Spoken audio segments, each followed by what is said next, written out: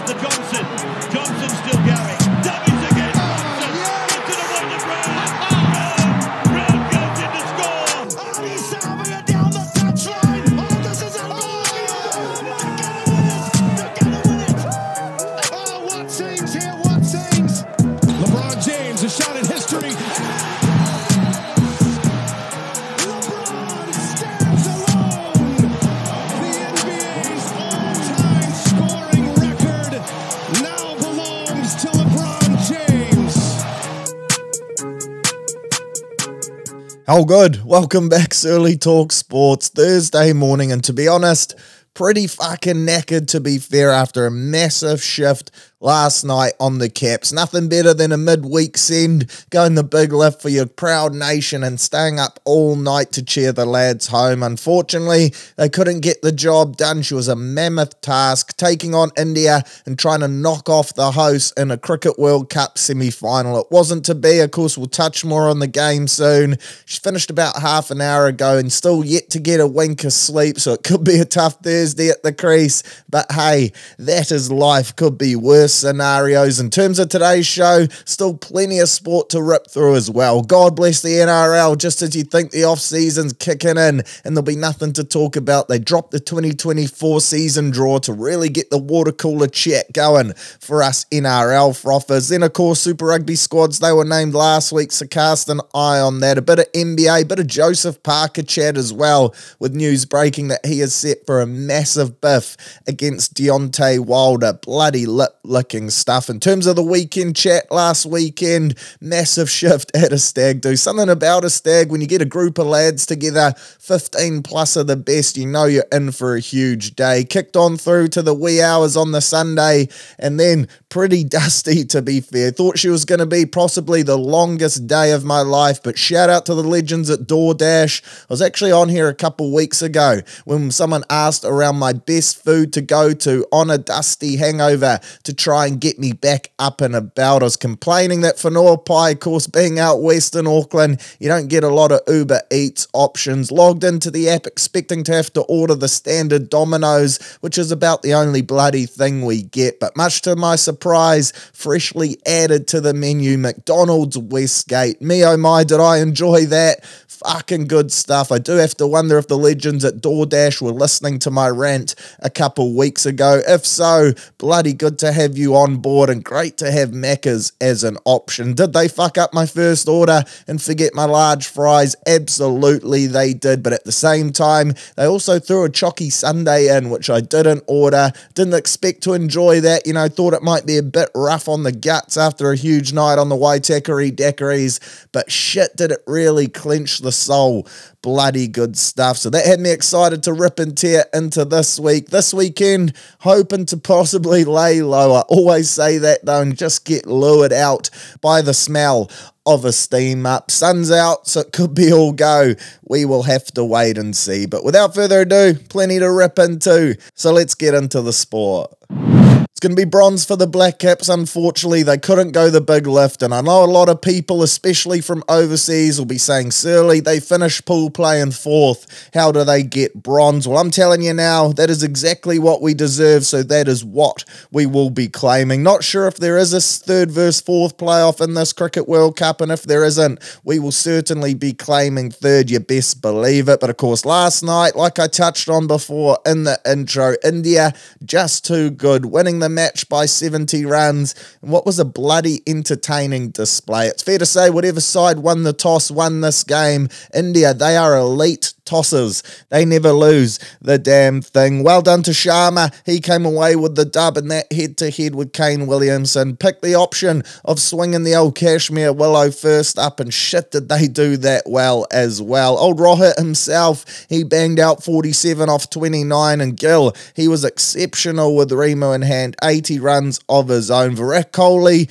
shit, that kid can bat. A history-making knock for him, becomes the first player in history to score 50 40 one-day centuries, overtook Sachin Tendulkar, who had 49. So it's get that India at the top of that batting stat. Bloody good stuff from them. And then Iyer also banged out 105 of the best. So they had two blokes raising the bat for over 100 runs and Gill at 80. It was always going to be a tough task. They really did tear our bowling attack to shreds. And I got to say, our bowling was pretty piss poor at times. So often we were just dishing up seeds, charity seeds for them to send to the rope. Sixes and fours galore. We were a bit off our mark, often too full or too short. Bowl at the stumps, lads, and you could have a genuine chance of skittling them, but we couldn't do that. Tim Southey, probably the best in terms of wicket taking, took 3 in his 10 overs, but went for 100 runs at 10 runs a clip. That is expensive stuff. Old Santa Claus, he went all right and was our most economic at 5.1. They ripped into Russian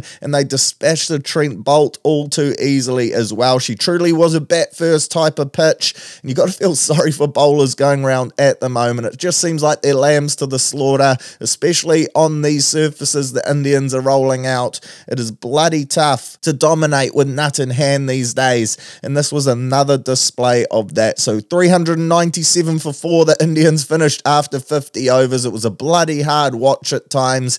You're starting to fizz up on just the little things. A dot ball became a celebration, which is never a good sign, but in came our lads, and you still had that slight sense of optimism that a T20-like innings was going to be needed. We're going to have to come out firing on all cylinders. One dog at Wanganui start, and we gave it a pretty good crack, to be fair. And for a while there, the game looked like she was in the balance. About 4:30 a.m. this morning is when the group chat started to light up again. We were in with a sniff, which is a testament to the shift that we put in.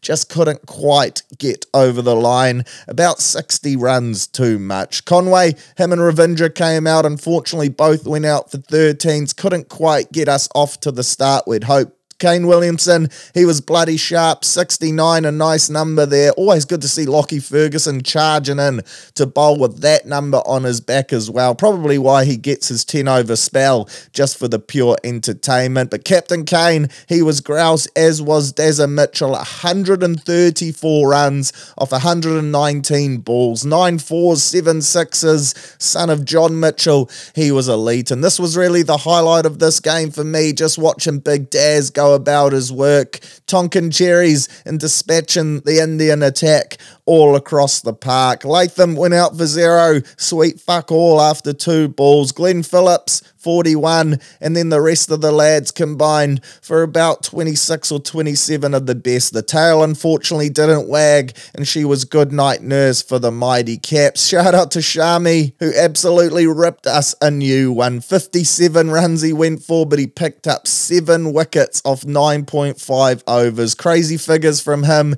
You could tell the pitch she just deteriorated like everyone predicted, and it was a batter's worst nightmare come the end of the innings. So India advance, too good in front of a packed crowd that was giving it the big ones, riding every ball. You gotta love it. The passion they have for this sport is right up there, and also good to see David Beckham in the mixer. Not quite sure what the link is there. They said it was his first time in India. No doubt he would have been frothing, given the royal treatment for sure. But after that documentary dropped not long ago, the David Beckham one, I'm now a huge fan of the cutter that he runs. So that was a nice touch. So India march on, and they will play the winner of tonight, South Africa versus Australia. Aussie go in favourites after that shit start to their tournament. They've well and truly hit their straps. South Africa, they finished in second, of course, and this one could genuinely go either way. Personally, I'd probably prefer to see South Africa get it, and then I'd probably want them to go on and win it. A Rugby World Cup into a Cricket World Cup would be one of the great feats and a huge month for South African sport. But to be honest,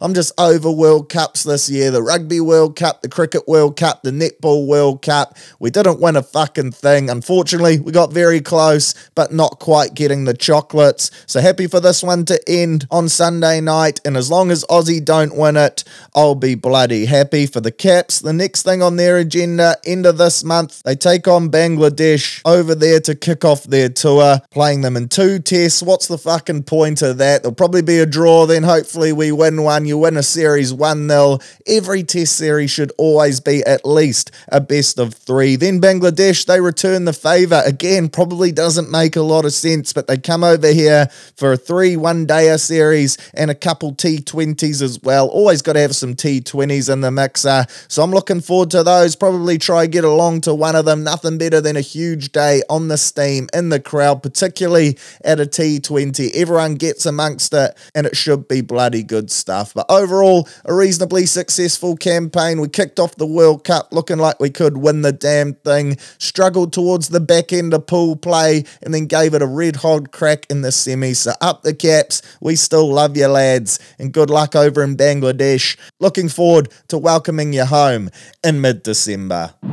Onto the NRL, and the draw has been released. Bloody good stuff, of course. Week 1, she's in Vegas, just the 4 sides in the mixer there. First weekend of March. Then the weekend following that, from the 8th onwards, all the teams get into their work. Shit, Vegas, the closer it gets, the more you talk about it, the more jealous I get. Would love to be out there, so fingers crossed someone pulls through late with flights and ACOM. How good of a gig that would be. Disappointing to see all the teams, though. They're playing the sensible route and not basing the lads in Vegas in the lead up. Most of them are in LA or elsewhere. They seem to have kind of formed partnerships with these teams. I noticed the Broncos, they're training with the LA Rams at their facility, so that's some eyes up footy from them. But if you are going to take the rounds to Vegas, I think it should be mandatory that in the week prior, the teams have to be based there. Yes, it's going to be chaos. The NRL have done it to avoid disasters of players ripping and tearing off field, but at the same time, if you're going to send them over there, you got to let the lads do their work. And the off-season news, the action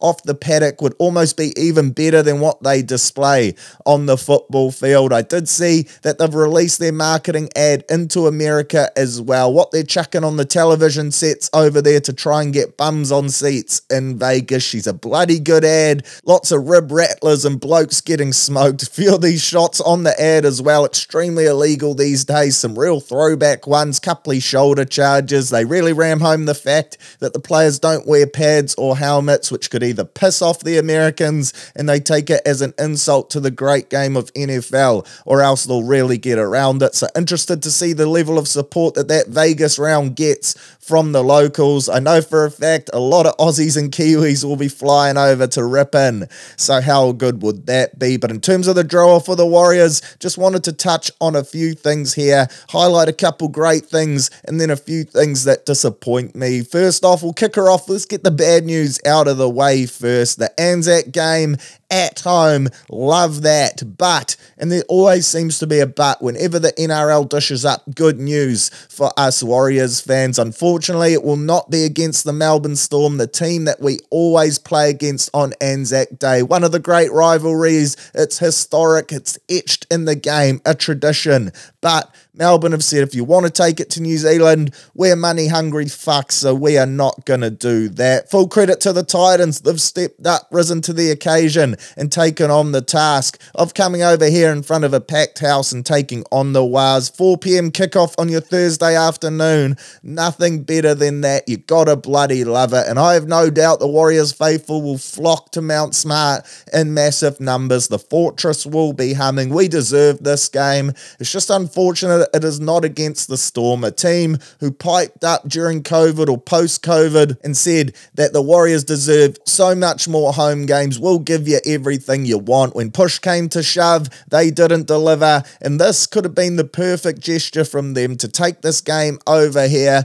Would have been massive scenes. Unfortunately, though, they decided to stay at home, and the NRL's dished them up a home game following that 4 p.m. Thursday clash against the Bunnies. It's a massive money maker for Melbourne. They do a huge day of sport where everyone goes to the AFL and then drips and drabs creep across to the NRL. So unfortunately, the Dollars has won over common sense in this one. Melbourne, they kick up a fuss and they get what they want. Would love to have seen Bellamy and co come over here, but again, it is what it is. I'm a glass half full operator, so shout out to the Titans, and they have a pretty decent squad next year, so it should be a bloody good game. Anzac footy at the Fortress. fortress. How good. On to the positives now, and there's plenty of them. First one being we have 13 games against bottom 8 teams throughout the year. The Sharkies, they have the most games against bottom 8 sides with 15, which is typical stuff, really. It seems like every year over the last 3 or 4 years, they get the easiest draw. They're real flat track bullies, and they always beat up on those loser sides, but then get pumped by the genuine contenders. So they have 15 games against bottom 8 sides. Panthers, Broncos, and Roosters, the big three, they have 14, and then we're next with 13. So I love that for us. Right up there with the big dogs. Really maybe a tip of the hat to say that we are a powerhouse club in 2024. It's always better, of course, coming up against these sides that are lower ranked. I do expect a few of them to be much improved. Bulldogs and Titans, probably the two that I'm looking at, but at the same time, she helps. So hopefully the boys can capitalize on what perhaps could be a slightly weaker draw. Of course, we will play the most games out of state. A result of being based over in New Zealand, you tend to expect it. We're tied with the Raiders and the Storm, playing 13 games out of New Zealand. That comes with the territory. It would still be nice to get some of these extra home games we were said that we would get way back in the COVID for our sacrifice, but unfortunately I think that ship has sailed. The NRL and these clubs have forgotten about that gesture, with only a few honouring their word. But back to the positives, we have the tied second most 7-day turnarounds, 18 of them, which is exactly what we deserve. I thought we dished up some pretty harsh turnarounds this year. I think there was 10 days there where we played 3 games, 2 of them over in Australia too. If they expect us to travel regularly, we need 7-day turnarounds. You lose a day at least to factor in the travel, then recovery, and you're behind the 8 ball already. So good to see that we get 18 of the best 7-day turnarounds to ensure the lads are fizzed up and ready to rip and tear. In terms of our first 5 games for the year, we kick her off at home against the Sharkies. Friday night lights for round 1, which is going to be massive stuff. Everyone knows Friday night footy, the Warriors always go the extra lift. There's lasers, there's the spyware men, music, entertainment. She's usually a blackout. Be a bloody hard place to come, especially first up. We pumped the Sharkies there this year. Of course, we bet them twice,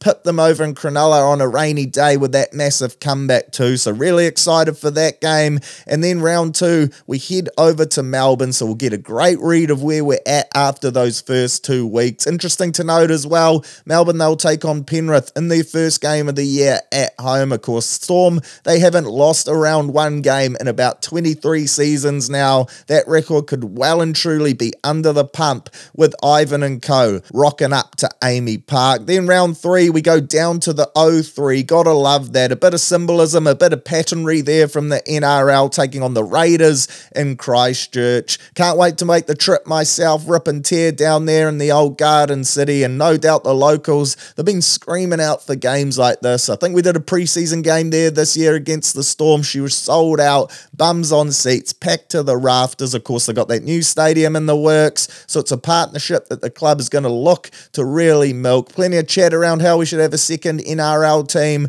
Not quite sure we have the sponsorship money and the coin floating around in the New Zealand economy at the moment to pull it off, but this is a great way for us to involve the whole nation and make sure the Wars truly are New Zealand side. So how good there. Then we got the Knights at Mount Smart in round 4 to really pump those losers again, just like we did in finals. Another big dub there. Then round 5, we take on the Bunnies at Akor. So a pretty good start. 3 games that you'd think would be genuine Daryl Toughies in the Sharks, the Storm, and the Bunnies. Then you got one that could go either way in the Knights, and also another one that could go either way, I guess, in the Raiders. How do I see this playing out? Of course, 5 from 5 for me. 100% the boys are going to get off to a hissing start, but we'll get a great read as to where we're at, and it should be an exciting opening few rounds of footy for Warriors fans. Another thing to point out, and it's probably on the unfortunate side again, but Magic Round, we do take on the Panthers, and it is counted as another home game for us. Of course, we took them on there this week. It was on the Saturday. Interesting to note, we're playing on the Sunday Arvo this time. I think that's the first time the Wars have played a Magic Round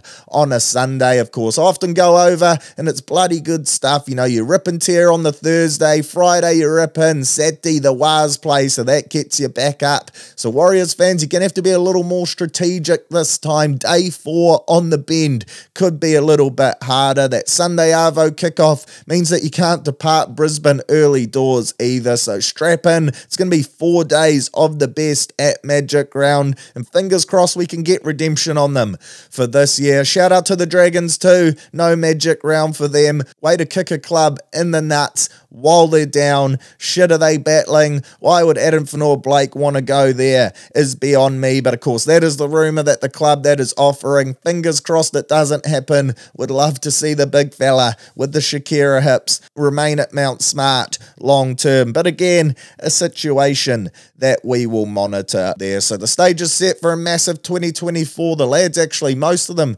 started back at pre-season yesterday. RTS, CHT, Jazz Tavanga rocking back up early, optional, but he wanted to. That right there is the winning mentality. So fingers crossed the lads had a good first day back at work, clocked up a couple of Ks in the legs. Hopefully no early signs of chafing, because shit, could that derail the train early doors. Rip and tear, boys. She's another hot day here, it looks like. So enjoy it. Pile on the zinc and rip into your shuttles. How good is rugby league? Super Rugby and of course the squads were released last week. No massive surprises, but just thought I'd run you through the Kiwi teams at least and bring you up to speed if you missed the big announcement. We'll start at the top of the North Island and hopefully at the top of the ladder with the Mighty Blues. They will not lose. Vern Cotter, he's in charge. Leon McDonald, of course, joining Razor Robinson's All Black coaching staff. And shout out to him. Actually saw him down at Solbar for the Melbourne Cup. Looked like he'd had a fair few Darren Frothiers, which I am all about. In terms of your key losses, there's plenty of them for the mighty Auckland side. Bodie Barrett, he's shot off to Japan. Plenty of chat. He'll be back in the future though, so good on you there, Bodes. Nipo Lalala, Tom Robinson, Big Red, a real fan favourite. Probably the Josh Curran of the Blues if you're picking up what I'm putting down with that reference. Really going to miss the big ranger. Alex Hodgman and also Roger Tuivasa Sheck. Stoked to see that departure, because of course it means he is back in the blue, red and green where he belongs. In terms of your key gains, probably the biggest signing for me, Angus Ta'avau, a huge signature, especially with the departure of a couple of All Blacks props. We need him, especially his experience and his stability. He will bring a lot to the squad. A proud Chiefs man, so I was a little surprised to see his departure from there, but hey, we will take it. Speaking of the Chiefs, mana, this to me looks like a squad that is set to win it all. Mentioned last week they were my way too early prediction to take out Super Rugby, and this squad naming only further cemented that for me. Quinn Tupaia, he's probably their biggest gain back into the squad. Of course, he missed the whole 2023 season as a result of that dog shot from old mate in the Wallabies, Darcy Swain. Interesting to see how those two act around each other when they face off in Super Rugby next year, but great to have him back, and he'll probably partner Anton Leonard-Brown in a stacked midfield and a bloody exciting backline. Some big losses for them too. Of course, Captain Kane, Sam Kane, he announced that he will be jetting off to Japan for a cheeky little sabbatical, back in time for the All Blacks, but won't be in the mixer for the Chiefs. Brodie Retallick, Brad Weber, Peter Gasso-Akula, and Angus Ta'avau, who I just mentioned.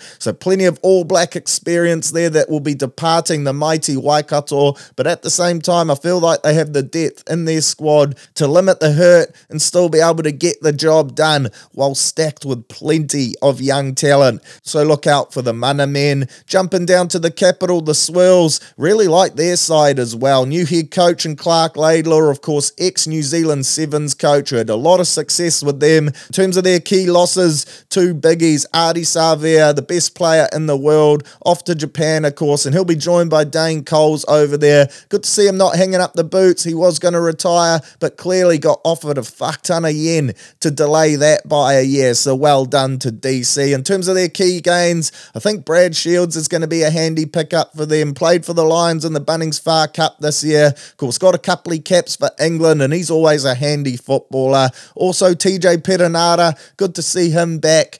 Apparently he's going to be ready to go for day one of preseason. Had a rough run with injuries, and I think many people have forgotten just how high quality of a footballer he is. I do expect he'll probably come off the bench. Looks like old Royd's Kemi Roygaard has jumped him, but TJ, he's the ultimate competitor, and he could be a bloody good mentor for Roygaard too, who really does put lead and pencil around what he could be. Also rate Brett Cameron, think he'll be a great signing for them in the 10 jersey. He'll have a good duel with Aidan Morgan as to who will conduct this team. And then alongside some guys like Devin Flanders, Peter Lakai, Asafo Armour, they've got lots of young talent in the mixer. So I think it's going to be a pretty good Swirls side. And if they can start the season off with a hiss and a roar, they could become a bloody hard team to beat. Speaking of hard to beat, of course, the defending champs for how many fucking years in a row, the red and black, the Canberra Cruisers, the old Crusaders. They'll be coached by not many Rob Penny. Of course, Razor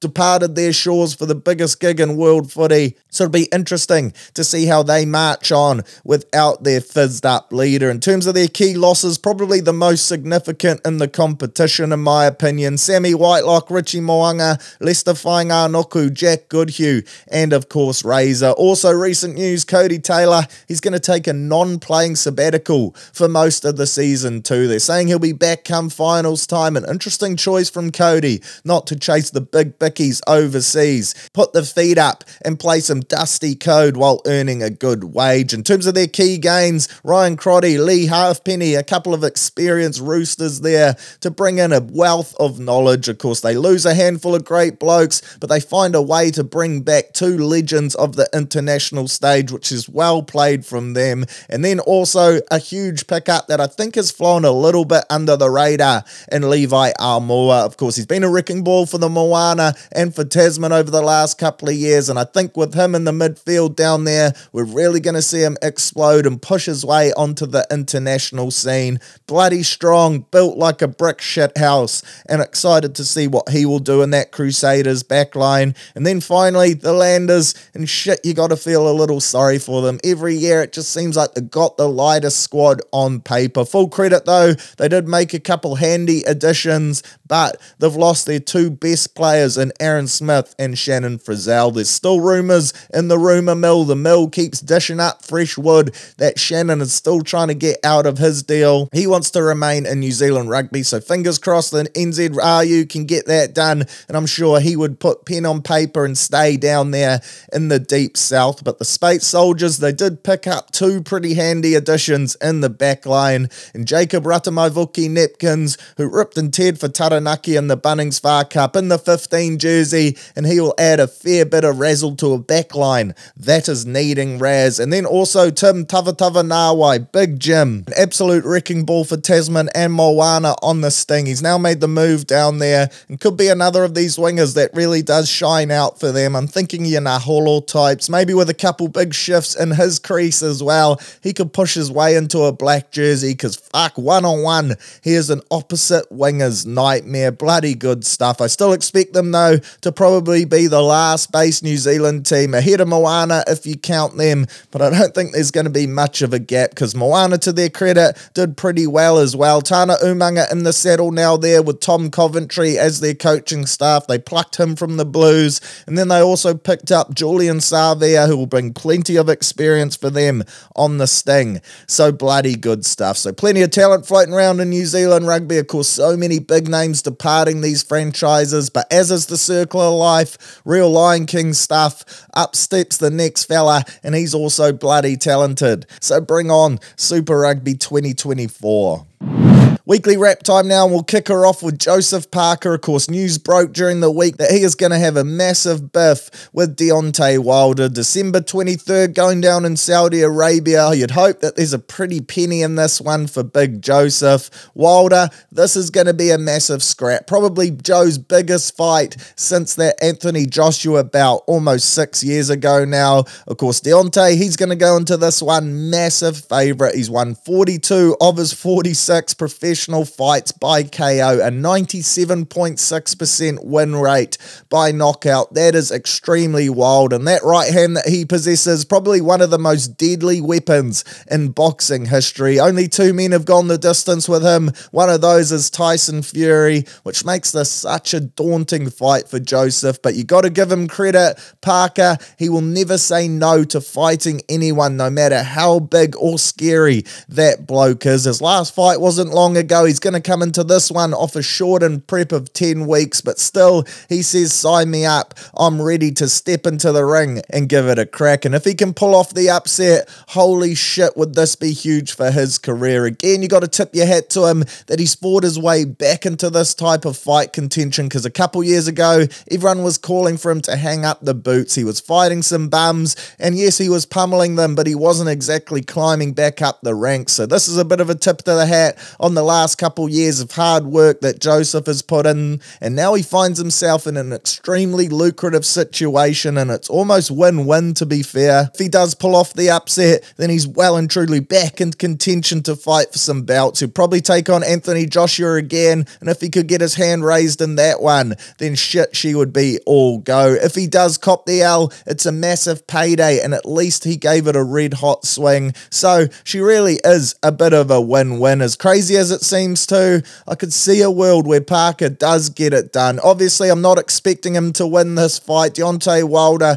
he is a massive step above from where Joe has been fighting lately, but he is a handy actual boxer, and he could outbox him. If he can avoid being hit by that devastating right, then he does have a slight chance. Add to that, he'll be training with Fury in this prep. Fury, he's faced up against Wilder 3 times, bet him twice, and drawn with him once. So if anyone knows his weaknesses and how to exploit them, then it would be the big fella in Tyson. So overall, can't wait for this fight. I'm a heart over head type of guy, true patriot, so I'll be rooting for Joe, both literally and figuratively, and I'll also be chucking my hard-earned cash for him to go the big lift and pull off a massive win. Go and get the win, big fella. Shit, do you deserve it? The New Zealand public will be behind you. Plenty will be saying he can't get it done. I've already had DMs galore saying he's going to get pulverized, but fingers crossed, Christmas comes early for Joe on the 23rd. He gets paid, he gets laid, and he gets his hand raised.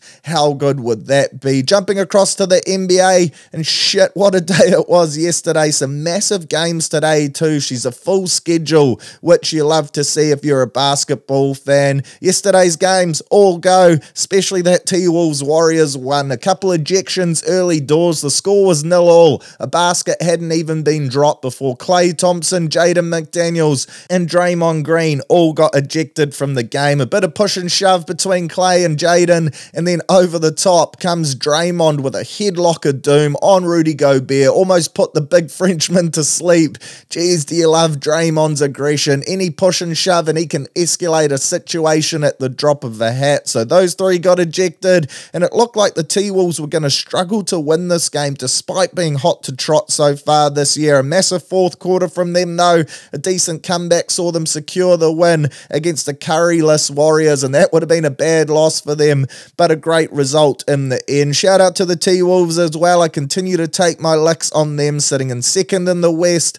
8 wins, 2 losses. That's actually their 7th win on the trot as well, which equals their longest winning streak they've had since the 2003 season. Crazy stuff, and it just shows how shit this franchise has been over the last 20 years, but now they are a genuine contender, so you got to take your hat off to them. Speaking of the Nuggets, they are top in the West, and they had a big win late yesterday over the Clippers. I thought the Clips were going to get their first dub with Harden at the helm, but it wasn't to be. They kind of choked it at the end, to be fair. Tried to finish the game with a small ball lineup. You can't do that against Joker. He had about 2 or 3 of them on him down the stretch, but was still finding a way to score the basket. So that's 0-5 since they picked up James Harden. I do have to say, though, it looked a little bit better yesterday, so there could be a bit of light at the end of the tunnel for them. Still don't expect them to be a playoff side, though. Lots of water to go under the bridge there, and I wouldn't be surprised if they end up moving on a guy like Russ just to make this all fit a little bit better. Some other results yesterday that stood out. The Thunder dominated the Spurs with Wemby taking on Chet for the first time this season. Two young rookies that have been ripping and a tearing. And I do feel a little sorry for Chet because if Victor wasn't in the league this year, he would be getting so much limelight and press. But the big French alien has been dominating that, and fair enough too. Chet, he's averaging 16.4, 7.6 rebounds and 2.3 blocks. If you're a fantasy player like me, he's the second ranked power forward, which is unreal. Then Victor, he's 19.7 points, 8.8 rebounds and 2.4 blocks, and the third ranked center, so it was cool to see them go at it. Unfortunately, both had pretty tough days at the office, but the Thunder, they continue to excel as well, sitting in 5th in the West. You love to see it, a team that's absolutely stacked with draft picks. Would love to see them make a big move either this season or next year, cash them all in and acquire another superstar because they have the makings of a bloody good side. Shout out to the Pacers as well, who bet the 76ers 132 to 126. Tyrese Halliburton again had a massive day at the office. What a player he is. He dropped 33 points with 15 assists and arguably most impressively had 0 turnovers. The only players to have done that in the history before, dropped over 30 with 15 assists and 0 turnovers, was John Stockton, Chris Paul, LeBron James and James Harden. So Tyrese, he joins an elite handful of players, and it's bloody good news for me as well to see him kicking on like this, because during COVID I got into collecting the old basketball cards and I got a couple signed Halliburtons, numbered as well, so they're limited. So fingers crossed that could be the old retirement fund if this kid keeps kicking on. Some big games today, a full slate, you love to see it. Sixers taking on the Celtics, Kings taking on the Lakers, T-Wolves taking on the Suns. They're expected to have Booker back, so we could finally see that trio again. T-Wolves off the back of a back-to-back, so there could be a little bit of fatigue, but they will be up for this one. Magic Bulls, plenty of talk around Zach LaVine now willing to be traded from the Bulls, so keep an eye on that. Sixers, Lakers, Heat appear to be your main suitors, and no doubt they'll be chucking the checkbook at him to see if they can lure him there. Knicks, Hawks, that'll be a good game as well, so plenty to strap in for today if you love yourself some NBA. How good is it? And then finally, just wanted to touch on that UFC card on the weekend. What a day of biff she was. It was all go from woe to go. It felt like every card finished early as well. There was either a knockout or a submission early doors. Shout out to Tom Aspinall, who went the big lift, knocked out Sergey Pavlovich in the first round, took the fight on short notice, wasn't sure if he was ready to step up to the big time, but the big Brit got the job done, and shit was he impressive to watch. And then in the main event, Alex Pereira, he got the dub as well. Second round knockout, which was actually a boosted option at the TAB, paying $9. A few of you got in on that. I've seen the screenshots, so well done to you. But he got the win there. Impressive. Probably a bit of an early stoppage, but well done to him. He was dominating the fight, and now he's gone and called out Izzy. I see Izzy's not too keen on that. Posted up a pic saying let it go. So clearly he's still living rent-free in Potan's head, and I don't like this fight for Izzy. Going up to light heavyweight, Pereira was already so much bigger, but hey, the great man Adesanya, he does what he wants, and if he does want to step up to that division, all power to him, and I'd still be backing the shit out of him to get his hand raised. How fucking good. So that's us for another episode of Searley Talk Sports. As always, hope you enjoyed it. No punting pod last week. Apologies for that. The old life got the better of me, got wrapped up and wasn't able to bang her out. But I will be back tomorrow to chew your ears and hopefully tip out some green ticks on your bet slips. I'm thinking this might be the kind of second to last episode of both of the pods for the year. Come December, she starts to dry up a little, and that's when silly season really gets into its work. So I might put my feet up and retire the mic come the end of the month. But in the meantime, I'll continue to bang out some potties, and hopefully you're enjoying the content. So I'll catch you tomorrow to talk all things punting. Hope you have a good Thursday. Sun's out, thirsty Thursday. Shit, she's shaping up. Could be a doozy. I'm actually playing a bit of Twilight Golf tonight. Off to donate some Titleist Pro V1s. Tee her high and let her fly. If you're a house near the Huapai golf course, put up your protective jib boards, because there could be a couple balls coming for your glass windows after I absolutely shank the shit out of them. How good.